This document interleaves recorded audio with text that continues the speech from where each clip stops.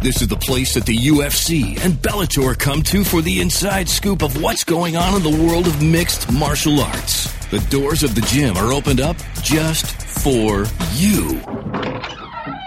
We are the MMA Insiders. Here are your hosts, Jason Floyd of the MMA Report and the president of Combat Sports Media, Sam Kaplan. Sam, do you realize we are now in episode 99? It has just flown by, man. We don't have any big plans yet for 100. We've discussed a couple things, but haven't locked it down just yet. But if we can come through on a couple of these things, it would be huge. It will be huge, by the way. Sam, I was in Philadelphia last Wednesday and Thursday. Sam, I thought I was in Tampa. Good Lord, was it hot up there. It was Vegas-type heat where it was like a dry heat, and it's still pretty bad. I mean, going out today, just walking my dogs, I just come back like in a puddle of sweat. It's crazy. Yeah, we were walking the streets Wednesday night, going bar to bar, and it was pretty hot. We went to this one place that apparently must have been the PBR bar because. What'd you go to Xfinity Live? No, we were not down there. We were somewhere else, and I was like, "Are we the only ones in this place not drinking PBR?" I mean, it was crazy, but I'm not a PBR fan. I hope that doesn't take us out of the running for the PBR sponsorship, but I am not a big fan of PBR. I think that's like a beer that you drink when you're in college. Yeah, I think the only time I ever drank PBR was either in college or. They do this, food and beer festival here in Tampa during the fall, and my buddy loves PBR. And how old is he? 22? He's young. He's a little bit younger than I am, but I was follow it up with some Natty Ice.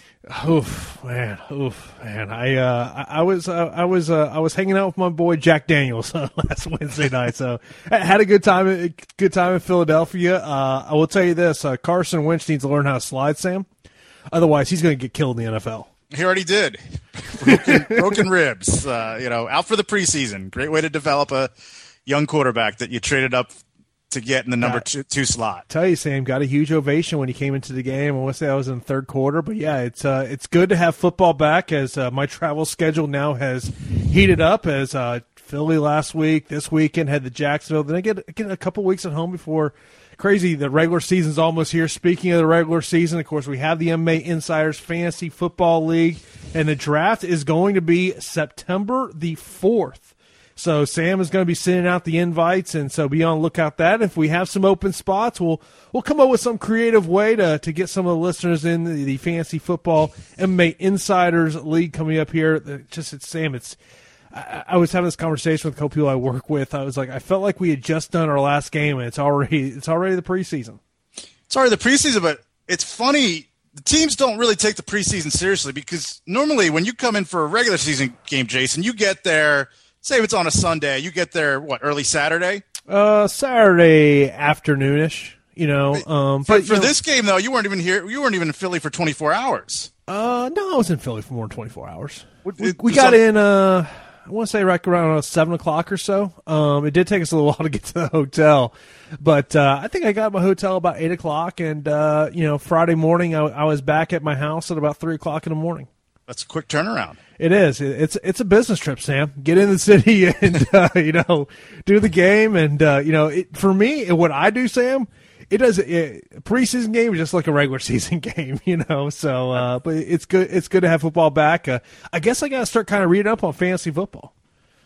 That would be good. That'd be good, unless you want to lose to me again this year. Ooh, already starting the trash talk, huh? What are you, Conor McGregor over there? I'm the Conor McGregor of fantasy football. That's my gimmick. By the way, UFC 202 this weekend. I tell you, I saw that Bad Blood feature the UFC put out. Pretty good little feature. It's already up on the UFC YouTube channel. You definitely want to check that out, previewing the fight coming up this weekend. It's hard to believe, Jason, that it's this weekend, though. I don't feel the buzz for it. I mean, there's a buzz for it, but not like the first time these two guys fought. I think a lot of it has to do with the reason why there isn't as big of a buzz, at least in my opinion, is because it's a little bit of a quick turnaround right after some big pay-per-views that they've had this summer already. There really hasn't been that much time between UFC 200 and this one. And also, summer shows are tough. Doing an event in the dead middle of August, that's a tough sell because so many people are out doing things. So many people are on vacation. I just think for a fight of this magnitude that August is a bad month for it.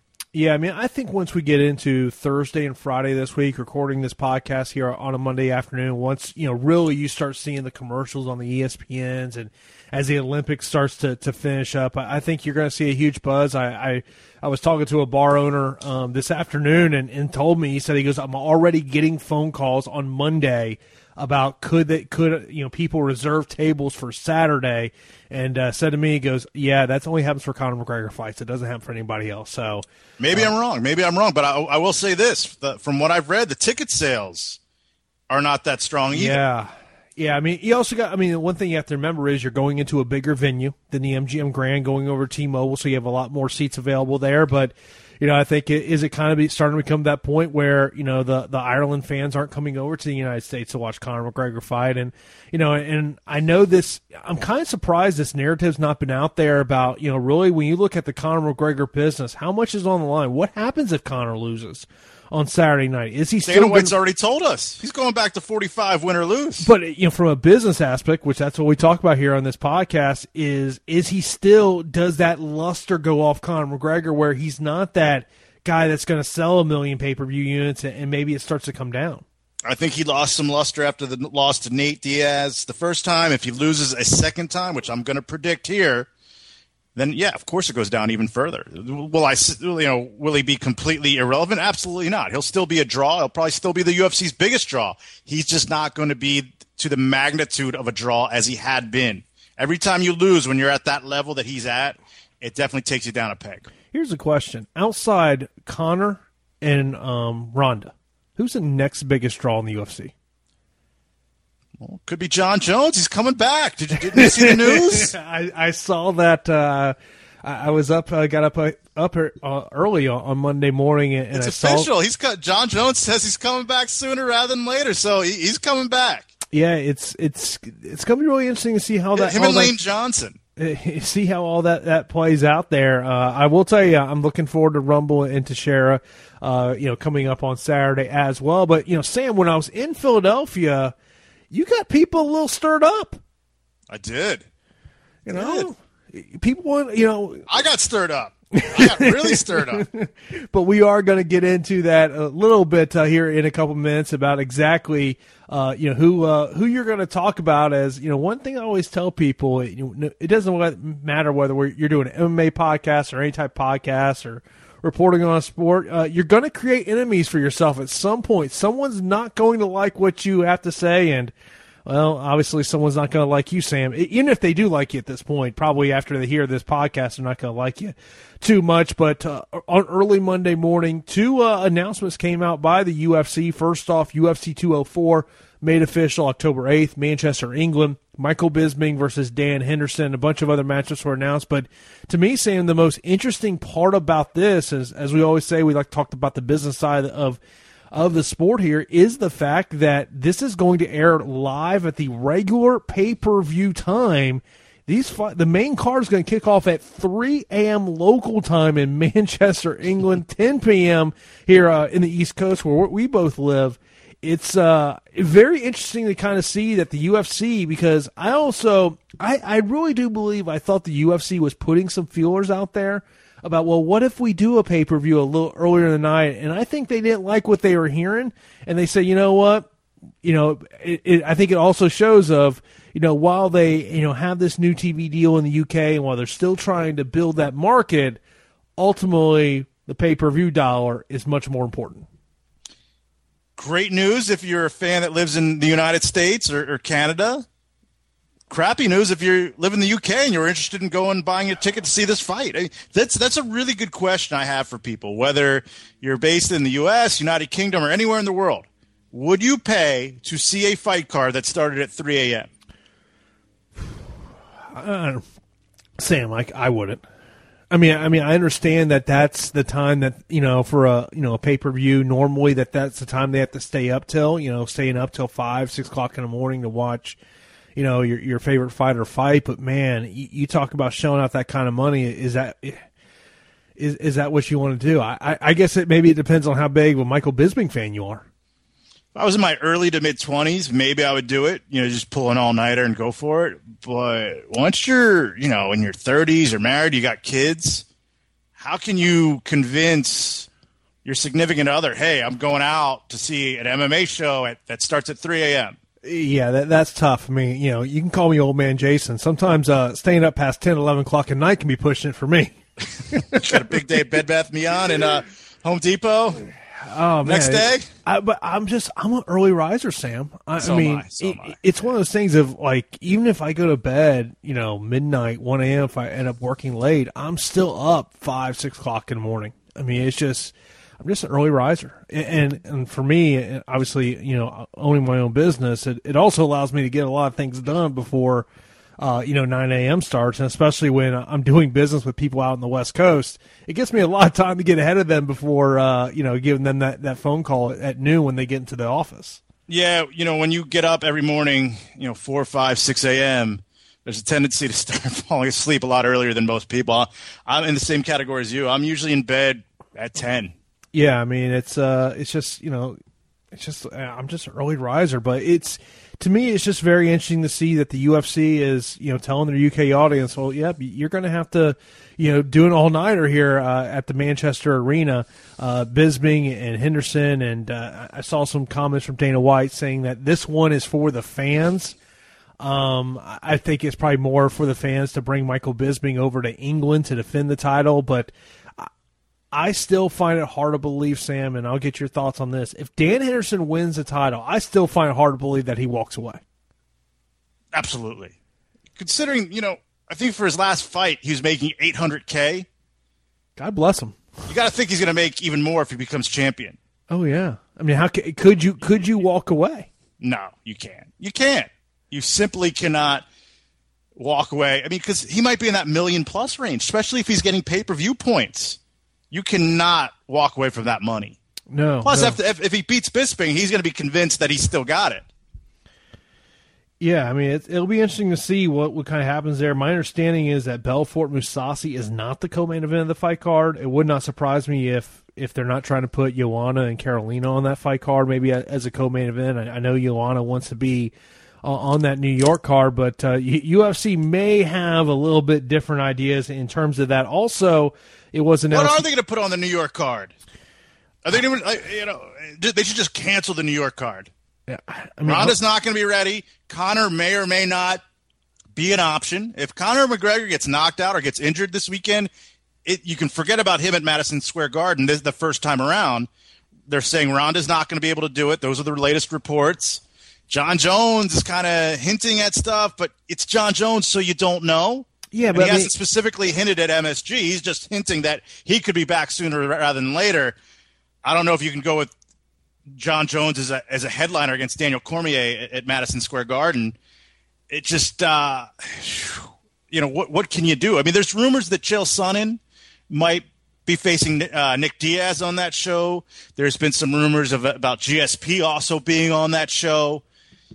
But it doesn't seem like the UFC has anything concrete for Madison Square Garden. Yeah, no. I mean, Conor's got to be the number one choice. I mean, even if you look at John Jones, and if you look at what USADA has done, the Tim Mean situation and the Yoel Romero situation, you're probably looking at least 6 months from the day of that test. So we're talking that drug test was in the middle of June of when the samples came back. So I mean, even if you got 6 months, we're talking December, January. So that would rule New York out there, and but yeah, there's not a lot of major options. Maybe do you look at Tyron Woodley, Stephen Thompson's not a sexy fight. That fight may not happen if Tyron Woodley has his say. He wants that GSP fight. Yeah, we got a question about that, basically saying what happens if Woodley refuses that fight against Thompson. There's the problem with Woodley here, Sam, is he has no leverage. And especially when you come out. I don't know about that. As the champion, I think he does. But when you start coming out making statements about, not selling a fight and all that, that's and especially. But I agree with the statements. If you're not getting a cut of the pay-per-view, why should you put that work and effort to go way above and beyond to sell fights, to put all that extra time? Because when you really sell a fight, I'm not talking about doing a couple interviews here and there. I'm talking about doing all the media that's asked of you when you're in the spotlight like that. It's another job, and it takes away from your focus. It takes away from your training. You train 4 to 6 hours a day. You come home, you're done. You want to rest, get ready for the next day. And now all of a sudden you got to hop on Skype or hop on the cell phone and do all these interviews with people when you'd rather be sleeping or preparing a meal for yourself.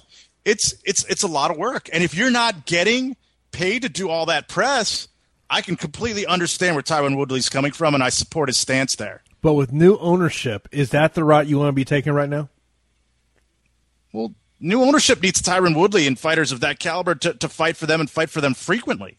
Yeah, Tyron Woodley's made it. He's paid his dues. He's earned his keep. He's not a guy coming up. He's not a guy fighting on Fight Pass or Fox Sports 2 or the Fox Sports 1 prelims where he has to accept what's being handed to him. He's worked hard to get to this level, to get to this position, and I differ with you, man. I think he has leverage, and it's time for him to use that leverage.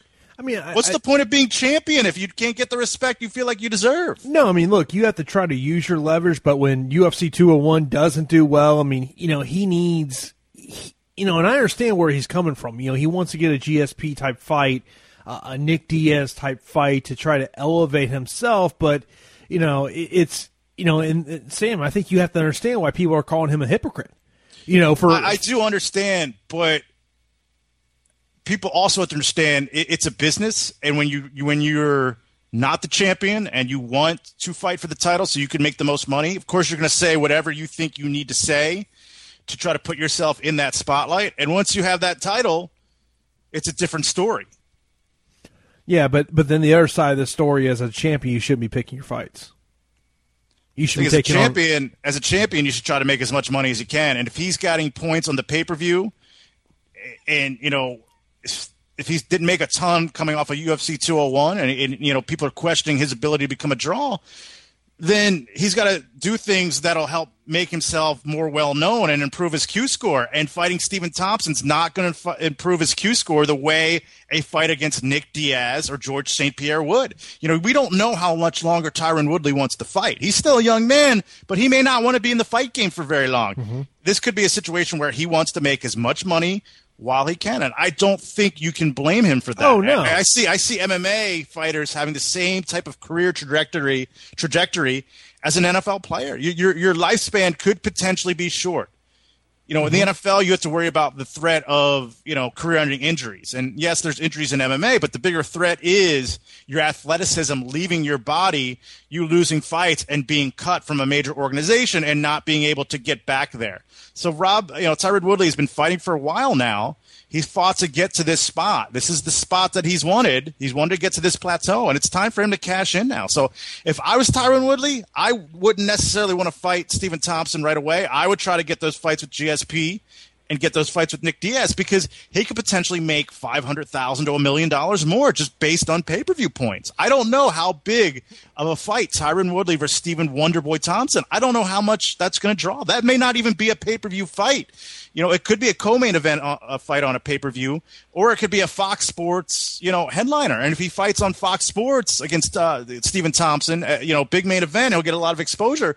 But it's not on pay-per-view. He's not going to get the points. If he gets that fight with Nick Diaz or GSP, that's a guaranteed fight on pay-per-view. He knows where that fight's going to be. I did find it interesting that George went into the USADA testing program. Dana White can say what he wants, that he doesn't think George is going to come back, but I think that George is planning on coming back. I think the only issue right now is money. I think that money is separating the two sides there, and Dana went out and said, I don't think he really wants to fight. I think he does, but I think he has a certain price point in mind, and I don't think the UFC has met that price point as of yet. Yeah, I mean, for Woodley, there's got to come a point of how long do you sit on the sidelines waiting for that fight, and and then all of a sudden, if he does refuse, if they do offer the Stephen Thompson fight, which Dana White has already come out publicly, said on UFC.com that is That is the plan, to do Woodley and Thompson. There can be contract issues if he does turn down that fight. Well, with Tyron Woodley, the only area where I think he made a mistake, and this is unsolicited career advice, is that he went public. Once Dana kind of announced that was what's next for him, Tyron went to Twitter and kind of contradicted Dana. And when you do that to a major fight promoter, especially someone of the ilk of Dana White, all that you've done is you've backed him into a corner. And from a public credibility standpoint, he's Dana White. In order to maintain his reputation, now he's got to make that fight happen. Whereas I think Tyron should have kept everything private, should have went through his manager, or even called Dana and said, hey, look, I'm going to fight Stephen Thompson. Absolutely. But Dana, I really want to fight GSP. I really want to fight Nick Diaz. I think if I fight one of those guys and beat them, the fight against Stephen Thompson is going to be much bigger. Let's try to do something here. What can we do? He should have tried to use a more diplomatic tactic rather than go public like that, because now Dana can't back down publicly. He can't. He's Dana White. And in order to save face, now Dana White has to make that fight against Stephen Thompson. That has to be the next fight. Tyron Woodley should not have backed Dana White into a corner publicly. And we saw what happened when Conor McGregor tried to back Dana White into a corner. And how Dana reacted to that. Didn't allow him to fight on UFC 200. And we've talked about on this podcast, talked about already. We talked about in previous episodes. Is you just with UFC 205. I mean, there's just not a lot of options. It's crazy. By the way, they also on Monday announced Ricardo Lamas, BJ Penn's going to headline the card in the Philippines in October. Sam, I don't understand this. I don't understand that, because you would think BJ Penn's return is a big deal, and I'm sure it's a big deal in the Philippines, but he is such a well-known fighter here in North America. You would think that they would save his return, try to make it special, and put it on Fox Sports, put it on pay-per-view. But against a top 5 guy, though? I mean, why are you putting him in there against a top 5 145er? He's making big-time money, probably. He's probably not giving them a hometown discount. He's probably coming in and probably not only making what he was scheduled to have made on his last fight, but he's probably getting a bump. The Dennis Siver-Cole Miller fight, I thought, was the right type of fight to make. I mean, let's maybe BJ pissed him off. Maybe this USADA thing has pissed them off, and they've changed the type of matchup that they had envisioned for him. I mean, the thing with BJ is I remember that his last fight against Frankie Edgar. I mean, I remember sitting there going, just stop the fight. Stop the fight. I mean, look, you're right. Lamas is a very tough fight. I don't think BJ's going to win. I think he would have done very well against Seaver. Probably would have done pretty well against Cole Miller. This is definitely a completely different level of opponent, and I'm wondering why the change in matchmaking philosophy for BJ Penn's return. The only thing that I can think of, Jason, and I just already alluded to it, he must have pissed somebody off. Yeah, I mean, it'll be interesting. By the way, another thing note before we get into who pissed you off. CM Punk, the special they're doing on FS1 premieres tonight, August 15th. Are you interested in watching that? I saw the preview for it, and I got to tell you, Jason, it looked pretty damn good. It looked like a movie documentary. Yeah, I'm telling you what, I'm going to be DVRing it. I'm interested to kind of see, what it's all about. It's going to be, because when you look at that UFC 203 card in terms of pay-per-view buys, CM Punk is going to be the guy that could elevate that pay-per-view to another level. I mean, it's just not to talk down about Stipe Miocic or Alistair Overeem, but they're not a needle mover when it comes to pay-per-view buys. It's just another UFC pay-per-view, but CM Punk has that ability to, bring that casual sports fan to say, you know what, I want to see what this guy can do. And the interest level, I feel, due to all the delays, kind of has fallen off a little bit. However, this type of show that they're doing with him could reinvigorate a lot of that interest. Boy, what if he wins? I don't think it's going to happen. What if he wins? I don't think he has a shot in hell to beat Mickey Gall. And based on some of the brief, and I can't stress that enough, it was very brief, but based on some of that brief footage I saw of him fighting in the trailer for the reality show, he did not look good. Yeah. He didn't look good at all. And Mickey Gall is a guy that, yes, it's too soon for him to be in the UFC, but from the people that I've talked to and from what I've seen of him, this is a guy, if if he got to 7-0, 7-0, 8-0 on a regional circuit, definitely would have been. Like Mickey Gall's basically the type of guy that it's inevitable that he was going to get into the UFC at some point. It happened sooner than anyone thought, and it's very early in his career, but he definitely has UFC level potential from the people that I've spoken with. He's training with all the right people. He's been training for this fight for a long time. He is going to be more than prepared. And when you talk to people behind the scenes about CM Punk and how he's looked at Rufus Sport behind the scenes, you get a lot of people that give him credit for his work ethic. They say he's come a long way in a short amount of time. But MMA is just such a difficult game to master because there's so many different facets that you have to learn and have to master that he's still nowhere near the caliber of a UFC level fighter. And I think Mickey Gall taps him out in about 2 minutes. Yeah, I mean, I've talked to people who've been around Mickey Gall, and they have nothing but great things to say. And, really, the hard part's got to be for Joe Silva going forward. What do you do with Mickey Gall, a 2-0 guy? I mean, you got to be looking at, okay, who is the low end to fight him in the UFC? It's just, sometimes, and you've seen this a lot, where I see guys on the regional scene that I think are just absolutely being rushed. And I look at that stuff and I go, obviously in Mickey Gall's case, it's a totally different situation. But, when you look at some of these regional shows and you see, some of these guys, you only have a couple fights and they're just being rushed up. Like it's a rush to get them to the UFC. I kind of look at the management and go, I just don't understand that philosophy. That's why the UFC would need a minor league. Mickey Gall is the perfect example of that because after he beats CM Punk, if I'm Mickey Gall's manager or trainer, I'm like, hey, can we go and do some events on Fight Pass? Can we go headline a Titan show? Can we go headline a Victory show? And where we can go and handpick our opponents, we'll fight there for 3 or 4 fights and then come back to the UFC. Can we just keep our contract where it's at, freeze it, and can we get your blessing, your permission to go fight for Fight Pass? Would you do that if you were Joe Silva? I would.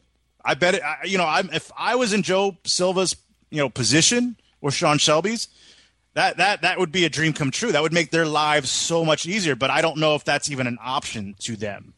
Yeah, it'd be interesting to kind of see what plays out there with CM Punk. But as it was, I think it was Thursday of last week, because I believe I was sitting up in the press box, and all of a sudden I started getting all these notifications on my phone. And I'm like, and I think I literally sent you a message. So what's going on? Obviously you saw something that piqued your interest. Well, we now have a new fighters association in MMA. It's the Professional Fighters Association, and it's backed by some heavy hitters. I mean, this is the real deal. I think this is the best opportunity that we've seen in quite some time for a real fighters association to exist in MMA. It's led by Jeff Boris, who has, represented athletes for a long time now. He's represented Barry Bonds and Jose Canseco, and the agency that he works for is also in charge of the Diaz brothers. They manage both the Diaz brothers. I believe it's the Ballingy Group. I don't know how you pronounce that, but that's how, I remember it.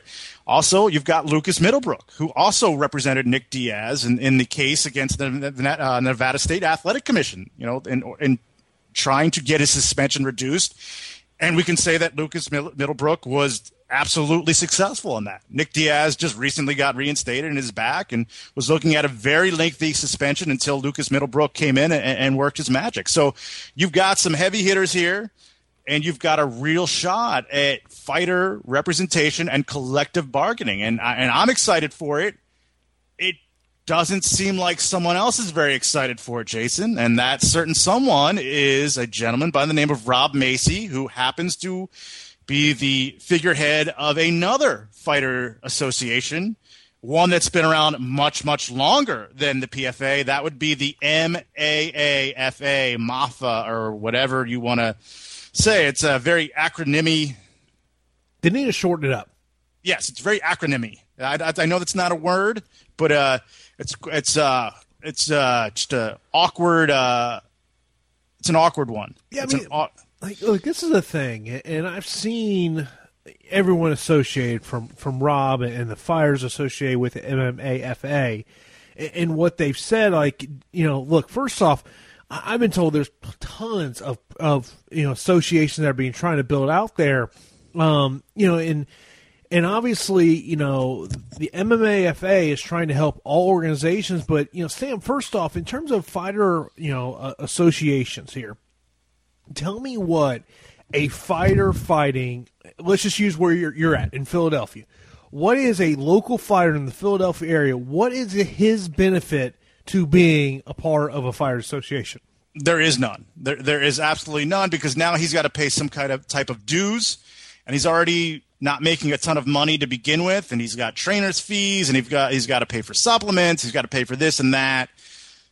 And I don't know if any of these associations, though, are setting out to represent those guys. If you look at the press release for the PFA, they're focused just on fighters in the UFC and doing a collective bargaining agreement with the UFC. There's no mention of Bellator. There's no mention of other regional organizations.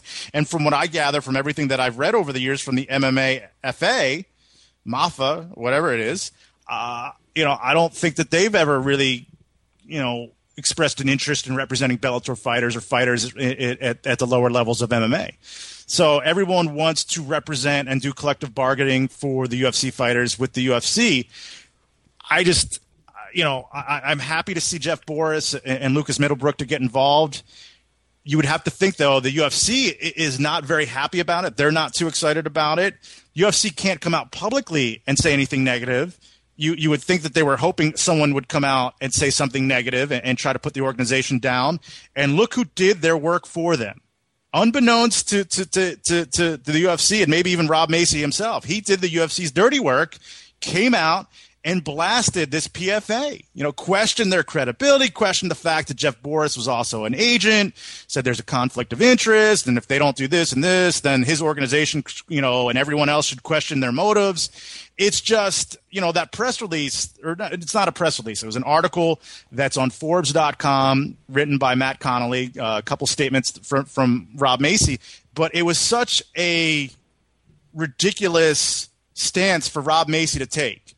Because you're doing the UFC's dirty work for them. They want to discredit, if you believe that the UFC does not want fighters associations or a union, they don't want collective bargaining, then you would have to think that they would want to discredit any organization that rises up. And here's Rob Macy trying to discredit this organization, a guy who claims, and it's purported to be someone that has the best interest of the fighters in mind, an advocate for fighters, goes out and bashes this organization. I have a real issue with Rob Macy and the way he's conducted himself in the past. If you're a regular listener of this show, you know that. I had a real issue when he cried at the press conference announcing the antitrust lawsuit.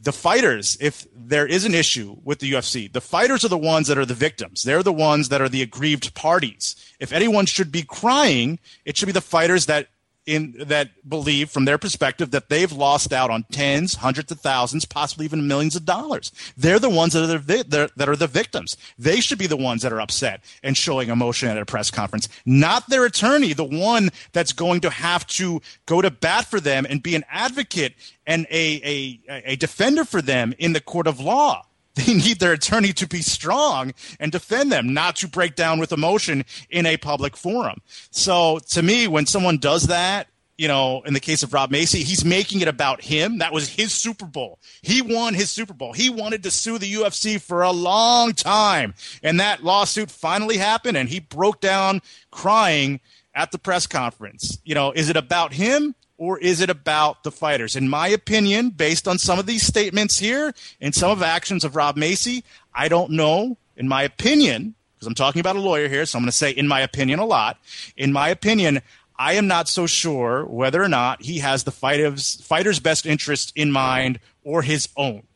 Because it's pretty cool, I guess, if you like fighters and you look up the fighters and you like, jocks and athletes, it must be pretty cool to be in charge of an association or being, potentially in charge of an association that would represent all those fighters. Because now essentially you're a manager because you're doing collective bargaining. You're the chief negotiator and you're telling the guys whether or not they should fight or go into the cage and fight.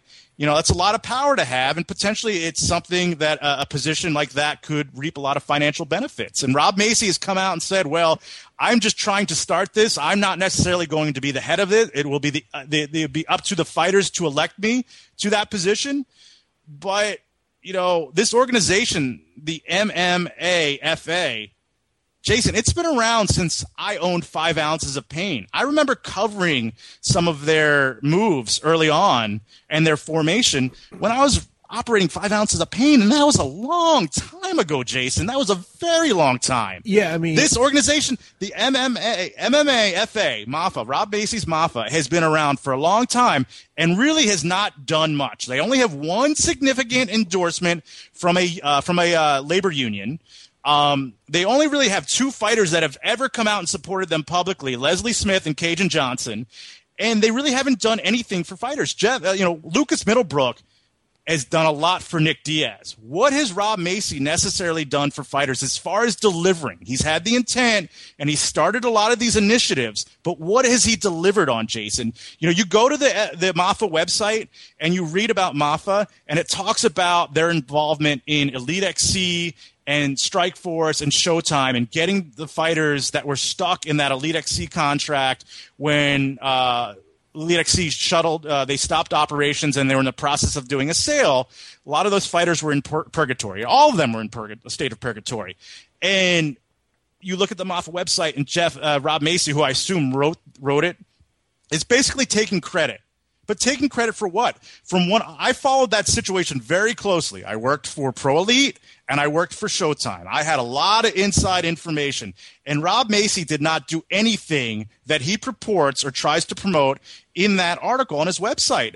He did not get a single fighter released from that contract. The fighters started fighting again because their contracts were transferred and sold to Strikeforce. But if you go to MAFA, that website, Rob Macy, I think in my opinion, it's a little bit of false advertising, and it's not entirely honest because he's trying to take credit for something. Yes, you sent out a press release on letterhead. You did some interviews and you called some fighters, but you didn't actually get any real course of action done. You didn't really actually do anything for the fighters. You didn't get them released. The fighters got sold. Their contracts got sold to Strikeforce. It was the managers. I remember Ken Pavia, Monty Cox, and several other managers. They all got together and started working together and putting pressure on Elite XC, and they started doing interviews. That, from what I was told, had more impact, and Pro Elite and Elite XC felt more pressure from that than anything that Rob Macy did.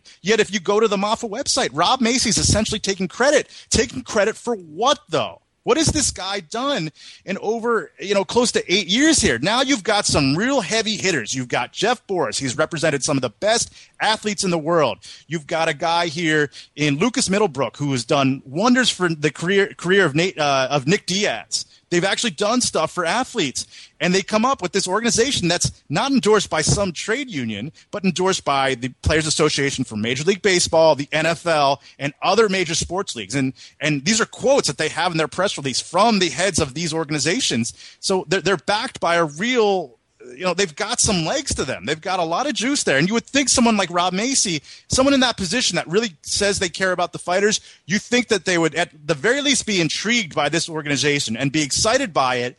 And if they did have concerns, instead of going public and trying to discredit and doing the UFC's work for them, would go behind the scenes. And if they had real concerns on the behalf of the fighters, would try to work it out that way. But it's to me, what the statements that he gave to Matt Connolly on the Forbes site were very self-serving, very self-promotional, and counterintuitive to what the fighters really need. This could be a big thing for fighters, and coming out against it, if you truly are for the fighters, what purpose does that serve? When all this news came out and Rob had his comments, one of the thoughts that came to my mind was it kind of came off like, how dare someone else try to create another fighters association? Look, at the end of the day, whatever is best for the fighters, I am all for. I don't care what the name behind, a potential fighter association. I just want things that are better. But, one of the things I keep harping on is everything is about pay.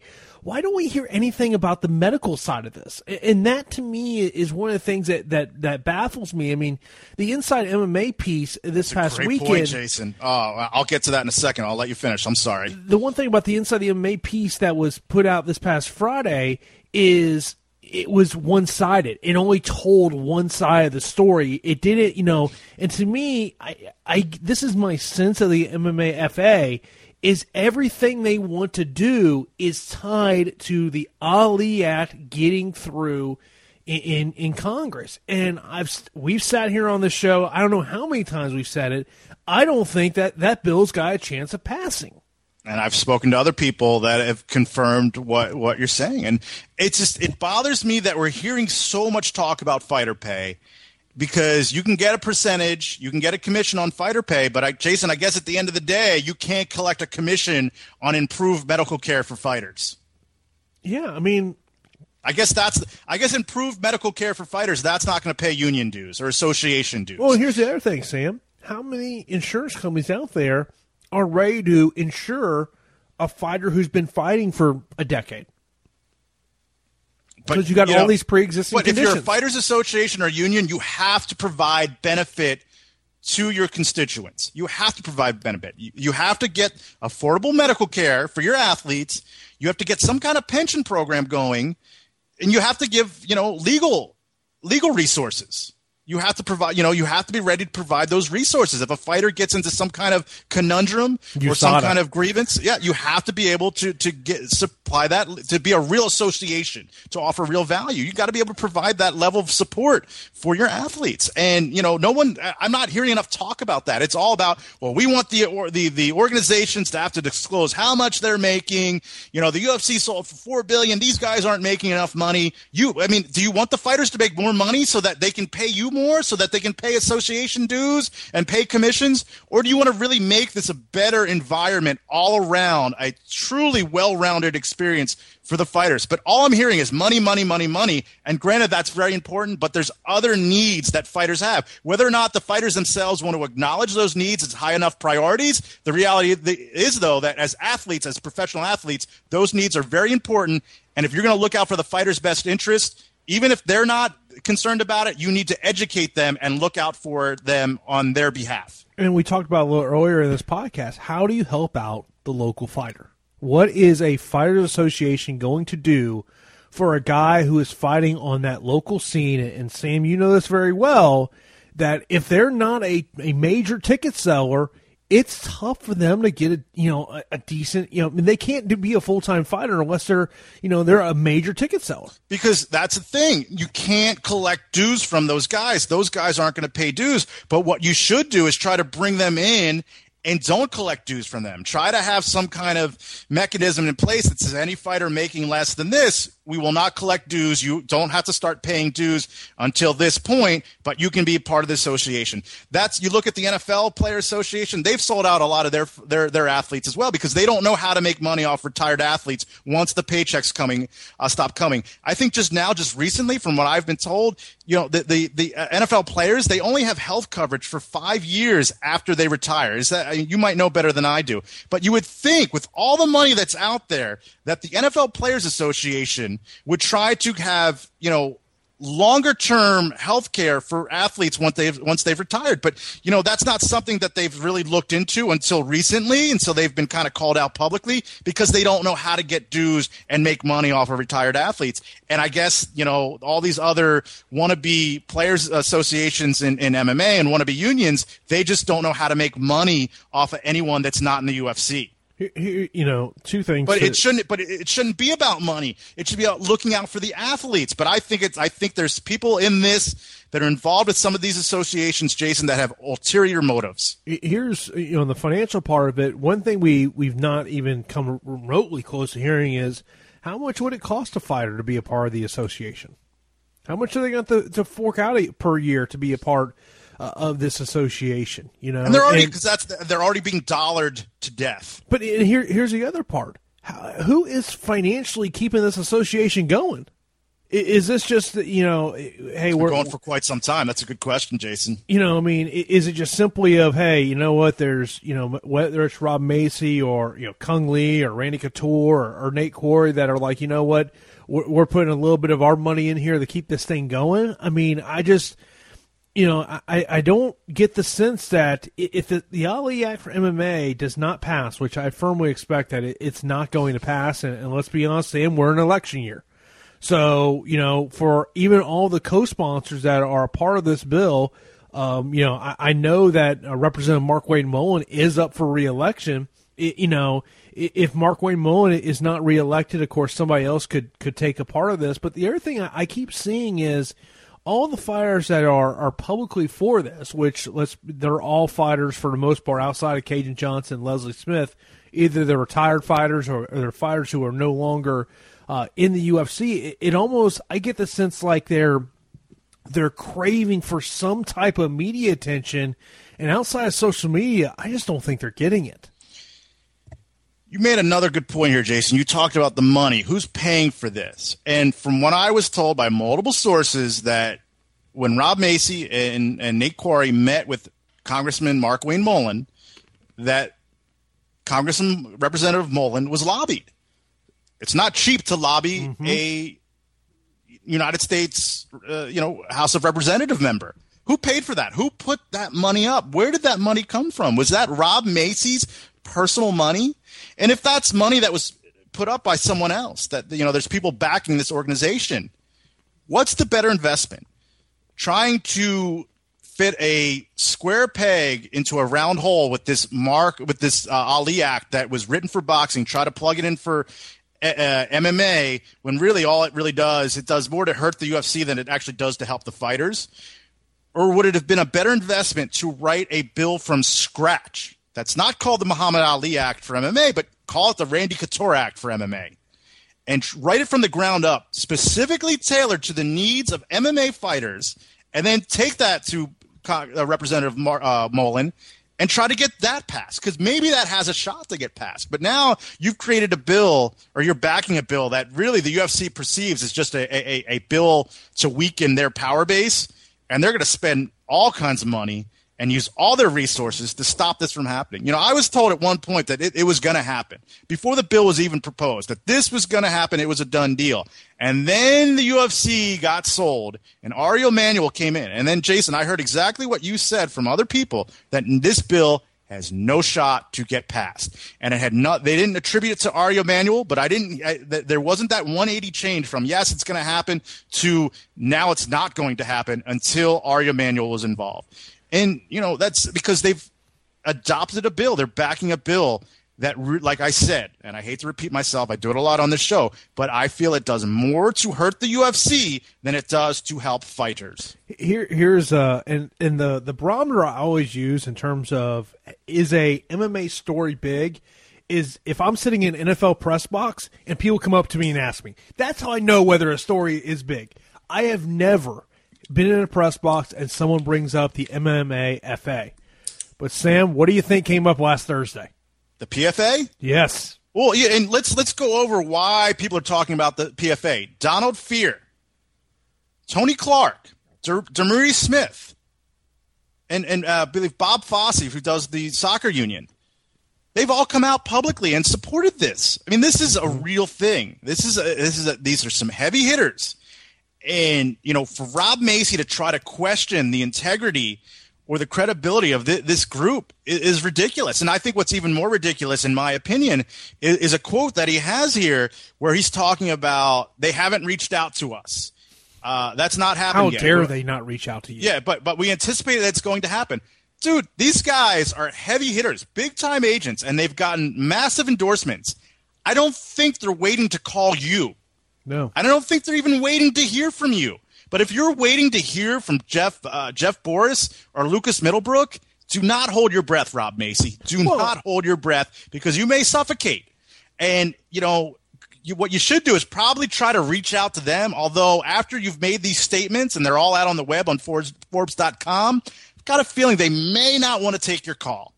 Yeah, not want to take your call. I think the thing that I kind of, in terms of what's going, if I am a current UFC fighter I would be sitting there going, okay, we know what the MMAFA, what they're trying to do. I would be going over the PFA and trying to figure out what they want to do, because at the end of the day, I'm pro fighter. I want whatever's best for the fighters. If the MMAFA can offer the best, options for a fighter, hey, great. They should be the organization. But if the PFA is better for the fighters, that is who the fighters should go with. Another point I want to touch on here, where I think there's some hypocrisy in some of Rob Macy's comments, questioning the fact that Jeff Boris is also an agent and also part of this organization, saying there's a conflict of interest. Well, Rob Macy has said he's not necessarily going to be the head of his fighters association, that he would be elected. He's just being one of the pioneers that's building this for the fighters. Well, Jeff Boris has not said he's going to be the head of this organization. He's involved. He's heavily involved. His name's attached to it, but he hasn't been elected.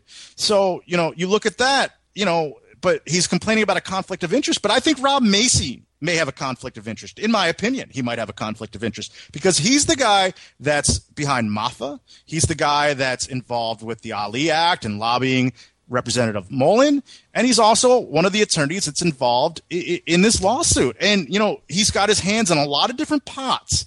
And I think there could be a conflict of interest there. Let's just say I'm Cajun Johnson, and I read this press release from the PFA, and I see Jeff Boris's name, I see Lucas Middlebrook's name, and you know what? I want to be involved with the PFA. I think this has a real shot. Or let's just say I'm not Cajun Johnson. Let's say I'm just some random fighter that's not even affiliated with MAFA, that has not gotten attached to it. But I didn't buy into what Rob Macy was telling me, but I like this new organization. I want to get involved, but I could potentially be adjoined to that antitrust lawsuit as part of the class. And at the end of the day, I've been a part of class action lawsuits where I didn't even opt in. I just was automatically opting in. And, you read about a settlement for, tens of hundreds of millions of dollars. And, 8 months later, you get a check for $5. So if I'm that fighter who gets opted in or decides to opt in to that antitrust, but I've gone the PFA route, how do I know I'm going to get my $5 check after the lawyers take their cut? How do I know as a fighter if by some chance, if by some miracle, there was a ruling against the UFC in regards to that antitrust lawsuit? Now that if I've aligned myself to the PFA, how can I be confident that I'm going to get my $5 check from the lawyers that Rob Macy's a part of? Yeah, there's so many questions out there in terms of what's going to happen next. And, also, and I believe we talked about this on the last episode of the podcast where, when fighter pay comes up, it's immediately like, oh, the UFC doesn't pay their guys. But I think the part of the story that, we don't kind of talk about is the fact of, the low pay that is out there on the regional scene, of how it is a struggle for these guys. And the other side is you don't know if they've had some financial hardships where maybe they had a bad business not go their way, and whatnot. I mean, it's this bullseye that's on the UFC, but I mean, it's a bullseye on the whole organization, whole sport of MMA, of just how bad pay is out there. I mean, look, I want what's best for fighters, and if the PFA is what's best for fighters, then that should be who the Fighters Association should be. In order for the fighters to make money, the promoters have to make money, and that's the problem at the regional level. You've got a lot of promoters that aren't making enough to send that and kick that back to the fighters. I mean, who's making a ton of money on the regional scene? Name me a promoter that's a guy that's making hand over fist, that has so much money to put back into the fighters. And that kind of leads me over to the UFC. It's sold for $4 billion. Yeah, it's sold for $4 billion, but they're not making $4 billion a year. The Fertittas and Dana White, they built an organization, they invested in it, they sold the organization, they're cashing out. If you look at the earnings, you're looking at in the 350 to 365 million range. I mean, who's not getting paid? The fighters are getting paid. I mean, Dan Henderson is making $800,000. You look at some of these other guys. Mark Hunt, how much did he make for his last fight? He made a lot of money. Was it $700,000? Well, I mean, yeah. I mean, to me, the question is, how much should a professional fighter make? How much should a professional fighter make, Jason? It's got to be based on how much revenue is coming in. I mean, you talked about the regional scene. I mean, let's be honest about it. If you put all the regional promoters in a hat and you start pulling them out, and you guys say, okay, they go in one of the two hats. They're making money or they're losing money. Or no, there's another hat. There's breaking even, which I've done. And if you're breaking even, you're losing money because you put in all that work and you can't pay your bills because you have no money. When the last event that I promoted was Matrix Fights. I mean, me and my partners, we put on a great event. Everyone loved it. All the fans, the fighters were happy with it. At the end of the day, I broke even. And I had a lot of people, when I told them that, they were like, you broke even. That's a victory. And I go, what do you mean? They go, this was a top level show for the region. You paid your fighters well. Everyone was happy with it. A lot of people thought I would have lost money on a show like that. But, I broke even, but that wasn't really, that moral victory didn't do much for my bank account and having to have to pay my mortgage and all my bills that month. And there's a lot of promoters that were in the same boat as I am. I'm not a unique tale, that they put their heart and soul into the event, and they do take care of their fighters. They pay them as much as they can without losing money, and there's still not enough money left over for them to really even go out and take their significant other to dinner. And yet fighters still want more. So the question is, how much should fighters make? And I think you hit the nail on the head. It all comes down to the revenue generated. And, the UFC does not make $4 billion a year. They make somewhere between 350 to 365 million. Now, you could say the amount of income, the percentage of income that they kick back to their fighters is a lot lower than compared to other sports leagues. And you might be right. But, there's still some guys in the UFC making a lot of money. And the guys that aren't making a lot of money, they're relatively new in a lot of cases. They're guys that really no one has ever heard of, and you don't know if they're drawing a single dime in ticket sales. And you know for a fact they're not doing anything on pay-per-view. In order to make money in MMA, it's different than baseball. It's different than all the other sports. You don't make money in MMA unless you're generating money. This isn't a situation where it's like Major League Baseball, where you're the 25th man on the team who could be sent down to the minors or released at any moment, yet you're making $850,000 a year because that's what your association negotiated as the bottom line minimum for the contracts. But maybe you can raise that minimum for some of these guys. But the UFC could counter and just reduce the amount of fighters they have on their roster and the amount of fighters they want to develop. But should Dan Henderson be making more than $800,000 per fight? Should Mark Hunt have made more than $700,000 for that Brock Lesnar fight? Again, the question comes back to how much should someone make for hitting another person in the face for a living? And yes, they're putting a lot on the line for our entertainment, and they're making a lot of sacrifices. And I want them to make money, but how much? Can they make? I want every fighter to get overpaid, but I also, in running a business, I understand that you got to make money. Yeah, you got to be realistic about this. Yeah, I mean, you got to sit there and say, okay, these are our revenues, but how much does it cost to operate that business on a day in and day out basis? I mean, you think, it's not cheap to run the UFC. It's not cheap to run Bellator or any of these promotions. I mean, there's a lot of cost that goes involved in it. I mean, I want to see fighters make the most money they can, but it's for every Dan Henderson that's out there, there's guys that aren't that draw, that are at the bottom end of a UFC pay-per-view, a UFC card. That what are they worth? What is their worth in terms of the revenue they're bringing into the promotion? The biggest issue I have when it comes to fighter pay are the ancillary rights, the likeness rights. That's where I think there needs to be major negotiations done on a collective level. I don't think a fighter, their likeness should be featured in a UFC video game that generates tens, if not hundreds of millions of dollars and not see a single dime from that. I think that's criminally wrong. I think that's insane. I think some of this Reebok stuff is total garbage as far as their uniforms being put out there with their names on it, and they're getting just a pittance of that. To me, if Reebok doesn't do a good job in the design and the marketing, that's on them. I think the fighters should get a flat rate if their likeness is going to be used.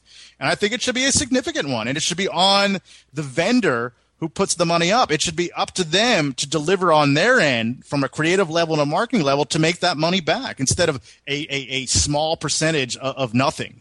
Yeah, I mean, these sales are generating nothing. Like the thing about the sponsorship, part of it is, and I try to talk about this all the time, is you have to understand that the reason those sponsors were paying fighters the amount of money they were paying fighters is because they were in the UFC octagon. Yeah. If you're in the Bellator cage, it's a different story. I mean, we played the clip from Benson Henderson, what he said last week, in terms of, kind of that reality of knowing what that market is. And And I really wish more fighters would kind of understand that the reason those sponsors were in your business was because you were fighting in the UFC octagon, not because they're in the business of John Smith.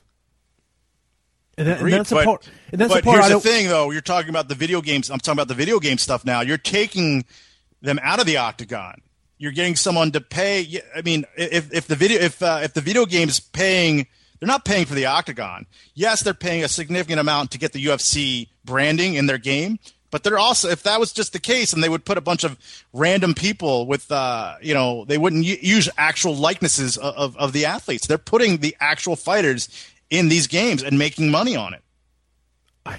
Do people actually go and pay and get the UFC video game? I don't know what the last one generated. When it first came out, tons of people bought it. I would be interested. Did EA UFC 2 actually make money after all their expenses? But it's irrelevant, Jason, because they paid a set license fee to the UFC. No, yeah. The UFC cashed in on their likeness. Oh, of course, yeah. And some of these action figures that are out, like how much do the fighters make when they're put on an action figure, their likeness is used, and someone buys that figure? How much money do they see from that? Do they see any? Well, here's the other thing. The Topps cards. And Jason, when baseball and I've talked to baseball players and football players. When the card companies put out the cards, they get once a year they get a pretty significant check from the association. Along those lines, Sam, I remember I asked somebody about this, and I never got a direct answer. The fighters come in on a Tuesday, Wednesday, and you see the video. They're sitting there in the room, and they're signing all these posters. And the UFC sells these posters. I've never gotten an answer whether the fighters actually get a cut of those posters for signing. I've been told they don't. I've also been told that they have to turn in one of their fight-worn. Correct. Yes. Fight-worn pieces of uniform, apparel, and that gets sold, and that they don't see the money. Come on, Sam. We all remember we had that conversation about who was wearing the fight-worn sports bras. We've had that conversation. We've talked about the gloves too, and I've talked to people. Apparently, there's not a big market as far as quantity of people that are interested, but as far as quality, there are some really eccentric millionaires, from what I've been told, that pay a lot for fighter gloves. And I spoke to one manager that talked about it. And there's a guy, I guess he's based in Asia, and he pays a lot for the fighter gloves. And the fighters were selling pieces of their apparel to this guy and making pretty good money. And then the UFC started taking one item of apparel from the fighters, and this guy was able to buy it from the UFC or the third-party UFC auction site much cheaper than what he was paying the fighters. And basically the UFC third party that sells the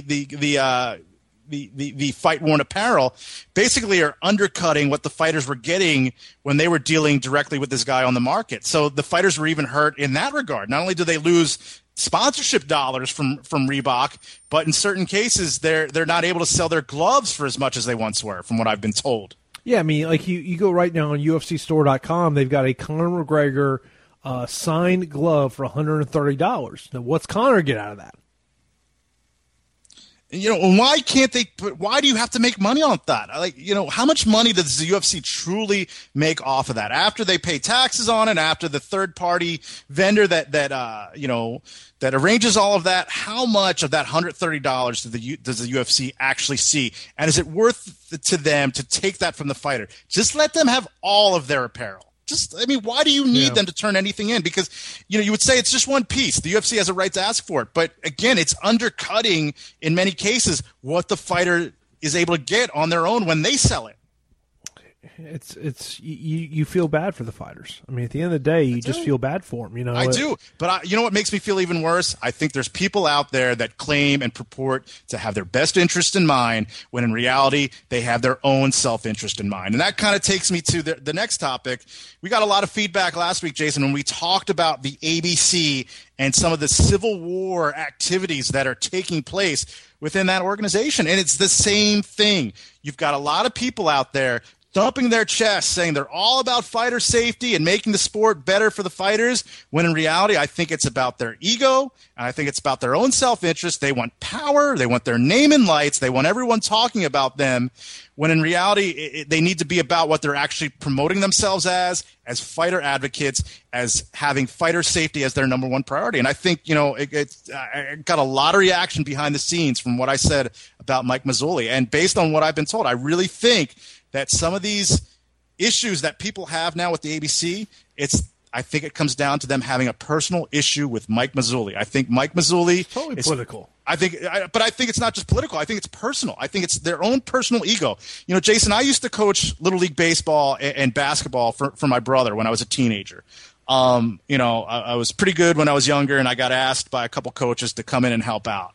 And I did that. And I stopped doing it after a couple years because I got to see these grown adults just degenerate into this level where they were living vicariously through these kids, and they were just trying to make themselves feel better about themselves through these kids, and doing all these underhanded things to try to get certain kids in a draft, or try to rewrite the rules to benefit their team so they could feel like that they were the top manager out there, or they were the best guy out there.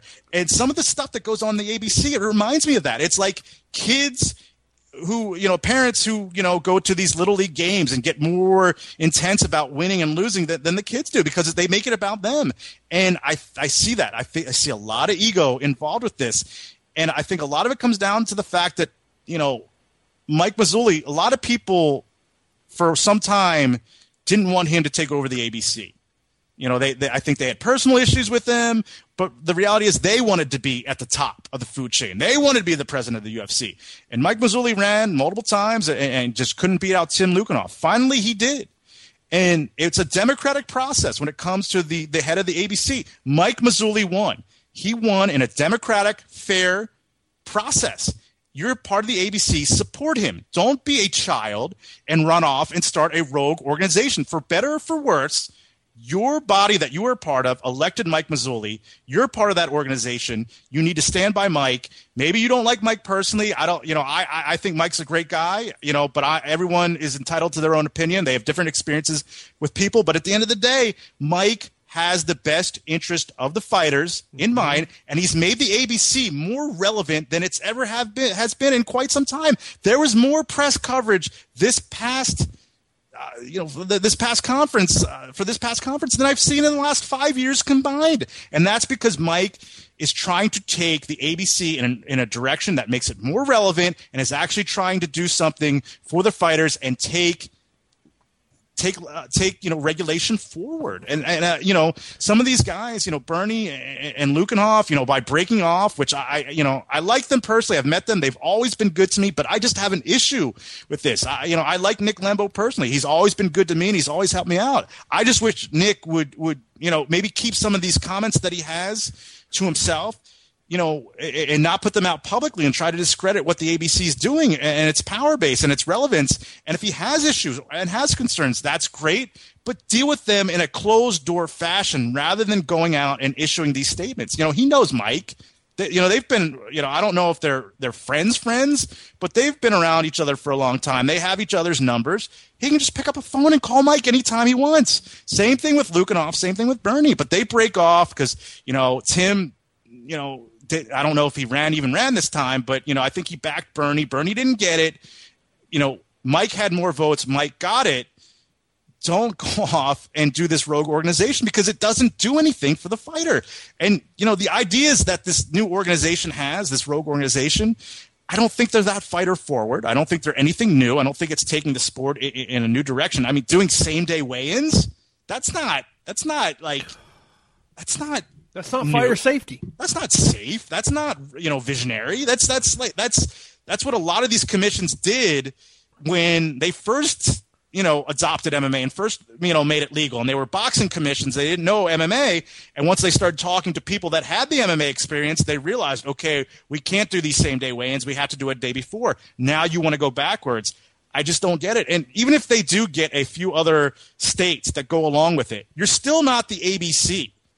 What power base do you really have outside of the states that you regulate? the ABC could be more than that. It could be more than that if everyone worked together and put their personal differences aside. The ABC has a shot to be a real power player and a difference maker. Any rogue organizations out there that breaks off with a few dissidents in a few states that are willing to back it, they'll never have a strong power base. No, I mean, it's one of the things of you have to evolve. And Mike Mazzulli and his direction of the ABC has it evolving. You look at the things that they're doing. I mean, and look, they're not done making changes, folks. This is going to continue. And, I've said on this podcast multiple times, it's in the past, is under the previous regime of the Association of Boxing Commissions, they were not relevant. They weren't. I got to cut you off because you made an awesome point there, Jason, and I want to expound on that because I have firsthand knowledge.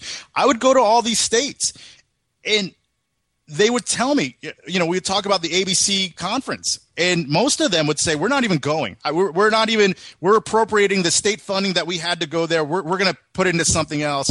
It's pointless. We went the last couple of years. It's pointless for us to go. We're not going. You had so many people that were withdrawn from the ABC. They were a part of it, but they were essentially withdrawn from a passion standpoint, from a attention standpoint. They weren't putting anything into it. And Mike comes in, and suddenly a lot more of these states that had been abstaining from going out to traveling and investing to attend the annual ABC meeting, suddenly they're back in there. What does that tell you? Exactly. I mean, and you look at all the committees they put in with, obviously the rules and regs. There also is a medical committee to talk about the medical side of it. I mean, when I see people having negative things to say about the ABC with their current regime, I go, why? Because if it's about the previous regime, and what makes you think they were doing what's good for the sports?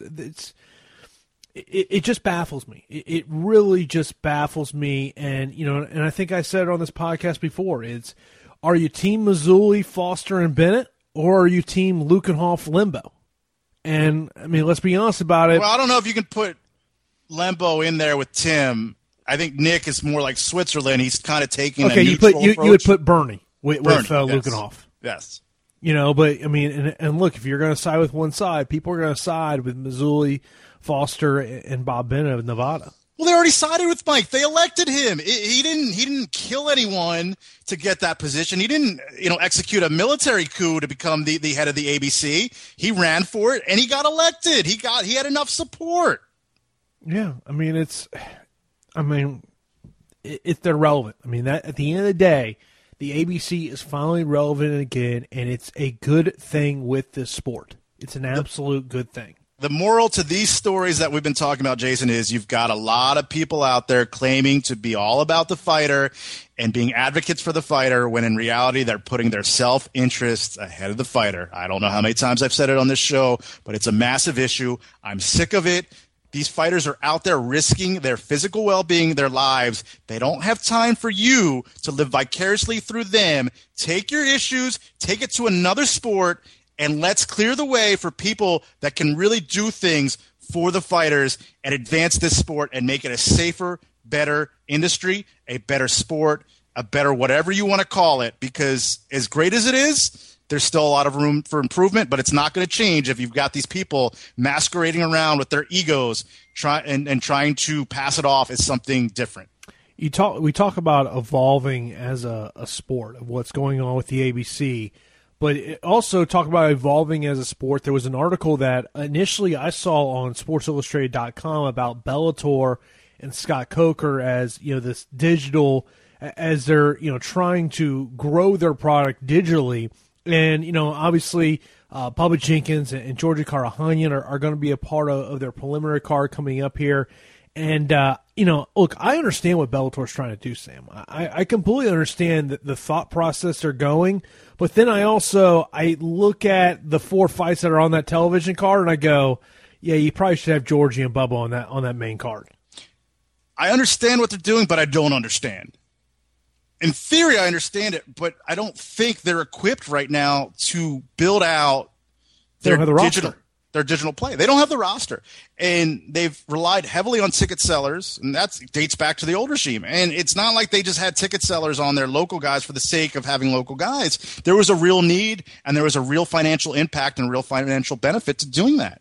Now, if you want to build up your undercards and sign more fighters and really try to create depth for your roster, I'm all for that, because I think Bellator long-term is being hurt. Their roster is being hurt because they're not developing those guys. Strikeforce had the benefit of having Strikeforce challengers. They had a budget. They had a platform where they could just put young, new fighters on there, run them out there every couple months continually, and build them up till they're ready for the main show. And right now, Scott Coker doesn't have that same platform with Bellator, and he doesn't even have the undercards to utilize as that. And, you know, if they're willing to do that, that's great, but you've got to sign more fighters to do that. I think what they're doing now is the wrong way to do it, by taking great fights and weakening your televised card just to build up your undercard. I think that's a mistake, because really at the end of the day, as important as growing of an importance as the digital platform is and OTT plays are, you're a TV product. And if your TV show is not getting the ratings, not generating enough ad revenue,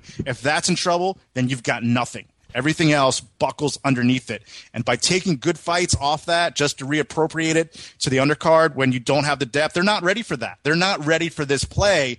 They need to sign a lot more fighters really fast if they want to go in this direction. And I think what they're doing right now, I think the timing's off, and I think the intent and the idea and the vision's the right vision, but the execution is a problem. Like you said, Jason, I don't know if taking Bubba Jenkins and Georgie Karahanian off the main card is a smart move. I think it weakens the televised portion of the show. Yeah, I mean, I think when you're talking about the hardcore fan base, I think you could have said Baby Slice is our feature prelim fight to get people in there. And, you know, we'll see how well he can develop as an MMA I think fighter. Baby Slice should be on TV, Jason. Look, if they put him on TV, I would have no problem with it.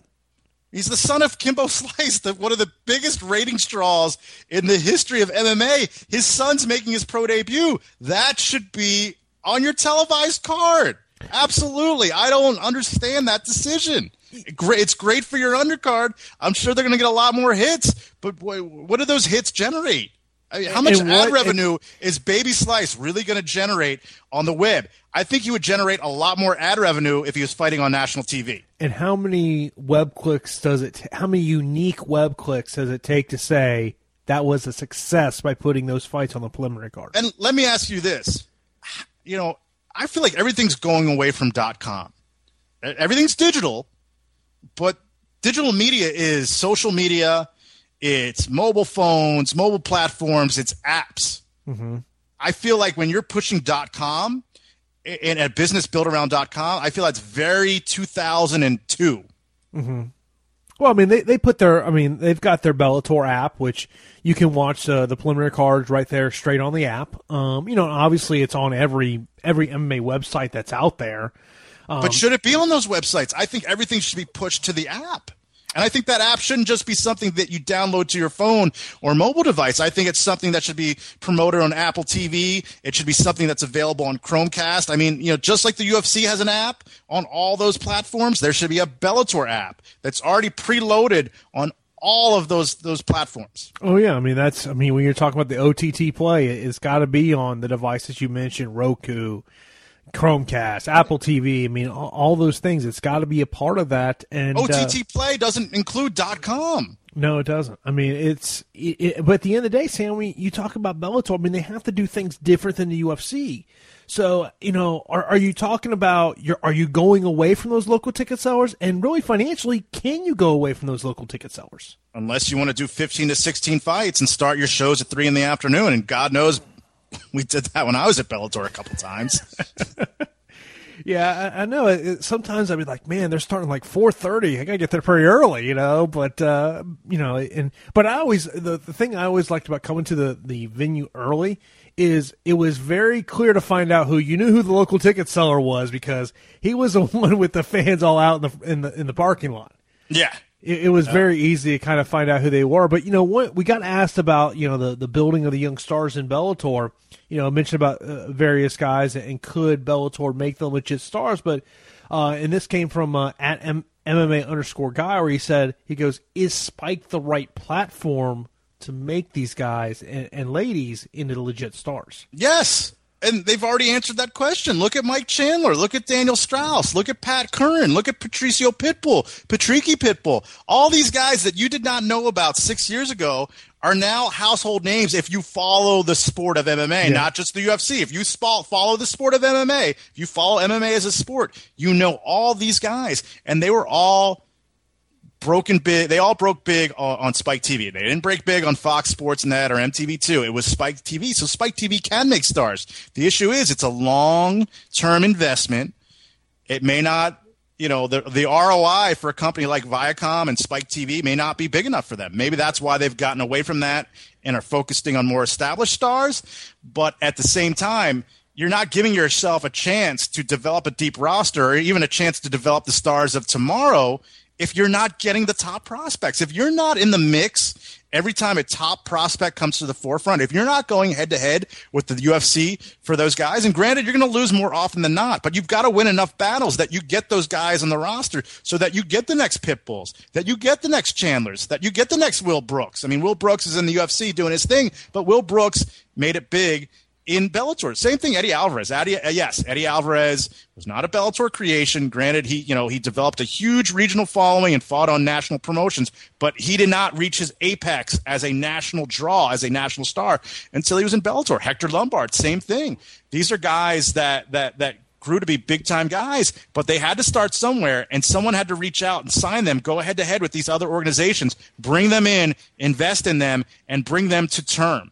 And if you're not going to go through that process, then you never have a shot. And once your established stars retire or even go back to the UFC, you could find yourself in a very, very bad position where your roster is completely bare. You cannot rely exclusively on young talent, and you cannot rely exclusively on veteran stars. You've got to have a mix of both. You've got to attack both segments very aggressively. You've got to be able to win both categories. You got to have your wins every day. You got to have your prospects that you're signing every week. You got to have your stars that you're signing every couple of months, but you can't just focus on one over the other. It has to be a marriage of both philosophies, or else you have no shot to be a legitimate number 2 promotion in comparison to the UFC. And one advantage I felt that when you were with Bellator was the tournament format. It got you interested in those fighters because you were seeing them 3 times that they made a run in a 90-day period. It got you invested in those fighters, and I think the key thing for Bellator going forward is how do you get your fan base invested in a Joey Davis? How do you get your fan base invested into Kevin Ferguson Jr. and just go on and name the fighters? To me, that's the key in terms of can they make those guys stars? Can you get them invested? And let's be honest about it, the biggest way to get these invested is sitting down with these fighters, find out their story, and then pitching that story to media outlets. Towards the end of the Bjorn Rebney regime, I was not a fan of the tournaments, and I wanted us to get away from it. But in hindsight, I think that, Bjorn's heavy reliance and dedication to doing an almost entirely all-tournament format was wrong. But I think also Scott Coker going the exact opposite direction and basically eliminating tournaments altogether with the exception of a couple single-night tournaments, I think that's wrong as well. I think there should have been a happy medium.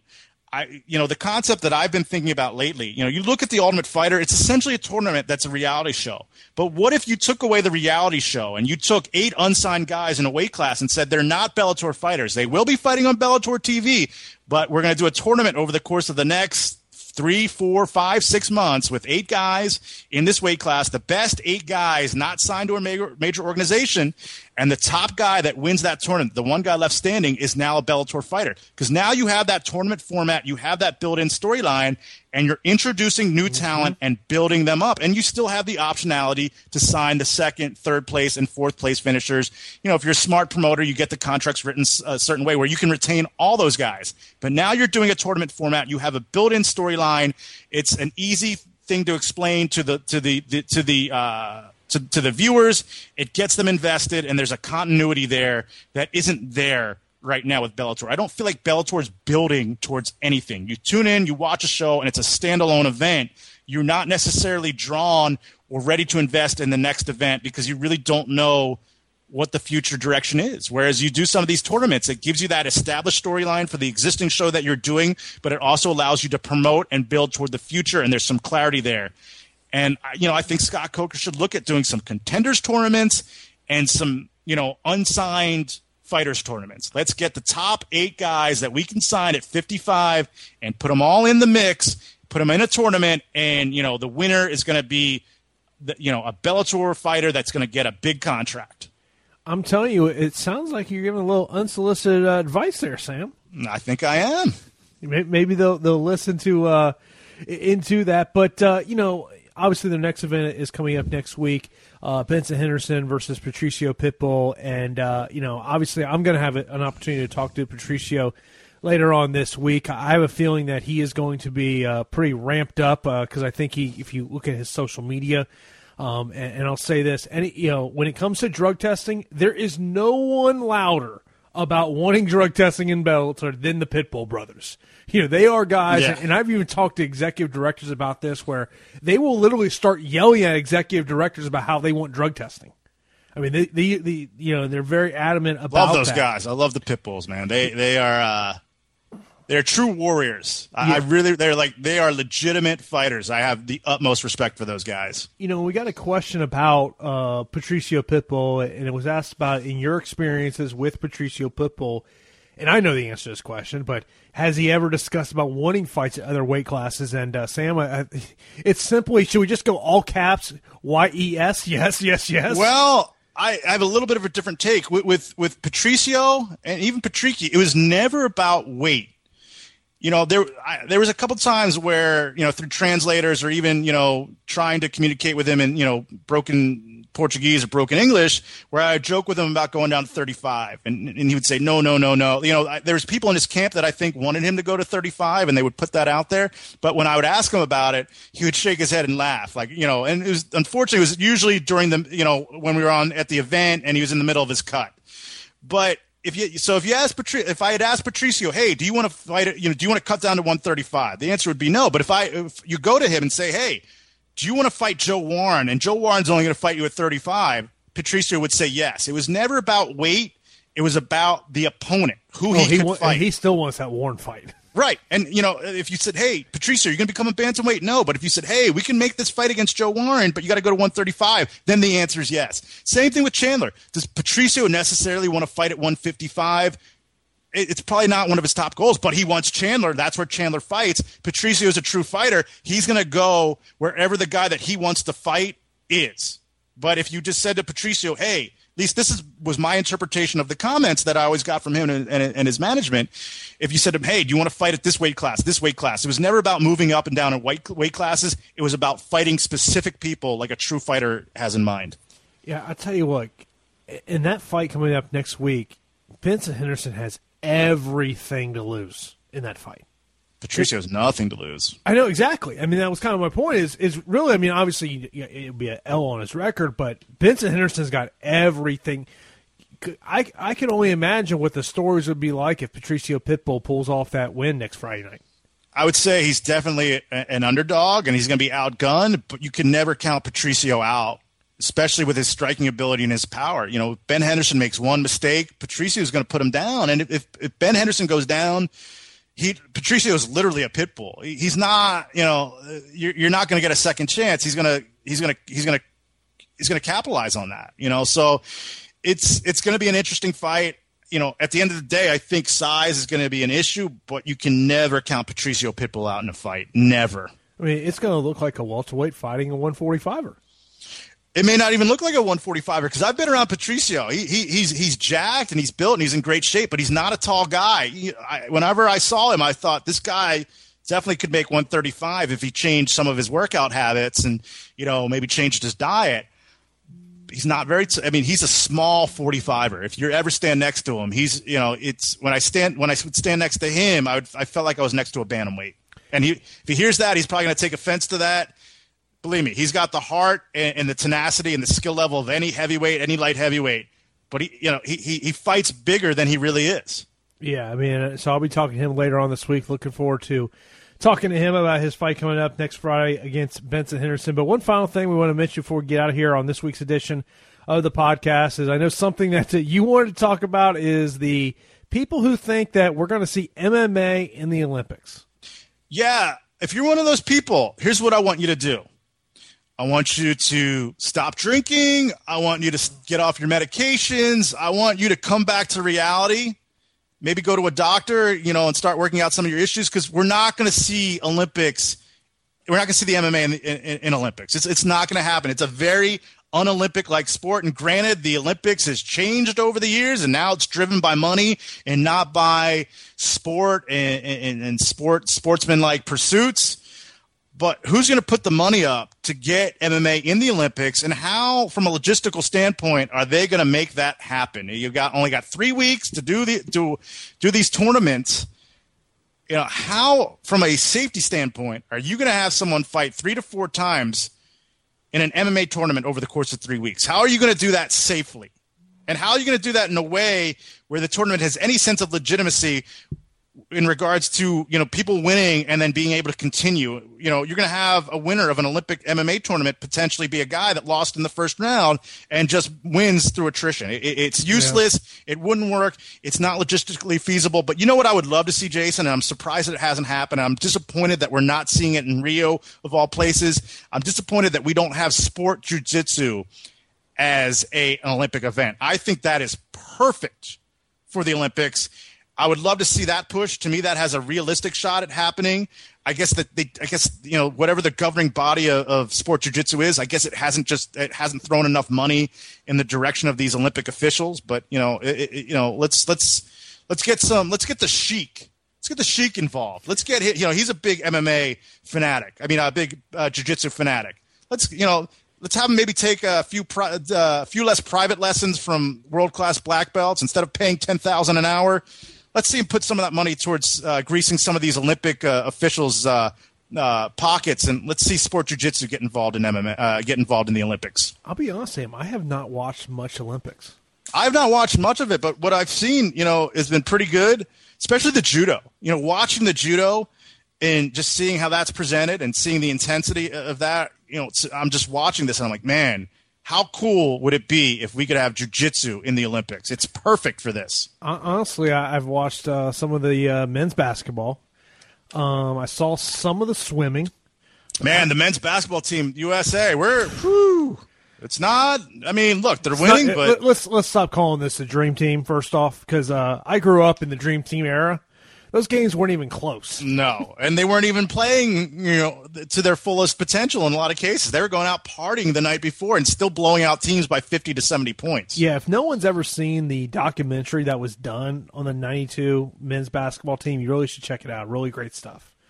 Well, also, I'll tell you, if you're a Netflix watcher like I am, Last Chance U is definitely a recommended viewing, where it followed around a junior college football team last year. It's only 6 episodes, so it's not like it's going to take too much of your time. But that's a good Netflix show that I just binge watched. I'm going to check that out. I appreciate that recommendation. Yeah, if you're a football fan, it's definitely it's pretty interesting in kind of just kind of how college football does work. Of course, you can follow myself on Twitter at Jason_Floyd. Follow Sam on Twitter at Sam Kaplan MMA. I won't get a chance. I've got a football game on Saturday, as I'll be in Jacksonville. So for the most part, we'll not be able to see UFC 202 live.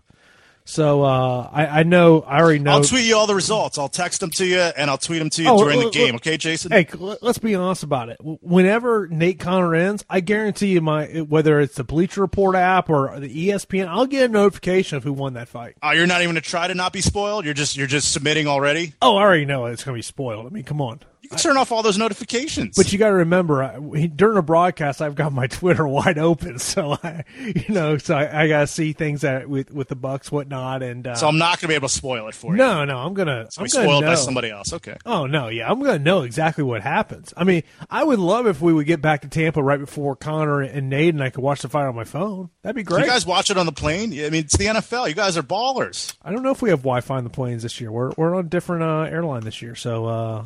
You guys are the NFL. How do you not have Wi-Fi on your planes? Have you ever done Wi-Fi on an airplane? Yes. It sucks. I've never watched a live sporting event. Oh, I remember. I've bought the Wi-Fi in my various travels, and I remember one time I bought it, and I was like, I could barely get anything. I was like, this was a waste of money.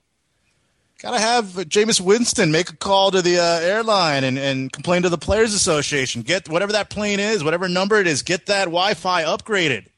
So you guys can watch Conor McGregor versus Nate Diaz on the plane. Sam, I have flown every airline there is. I've yet to find a great Wi-Fi.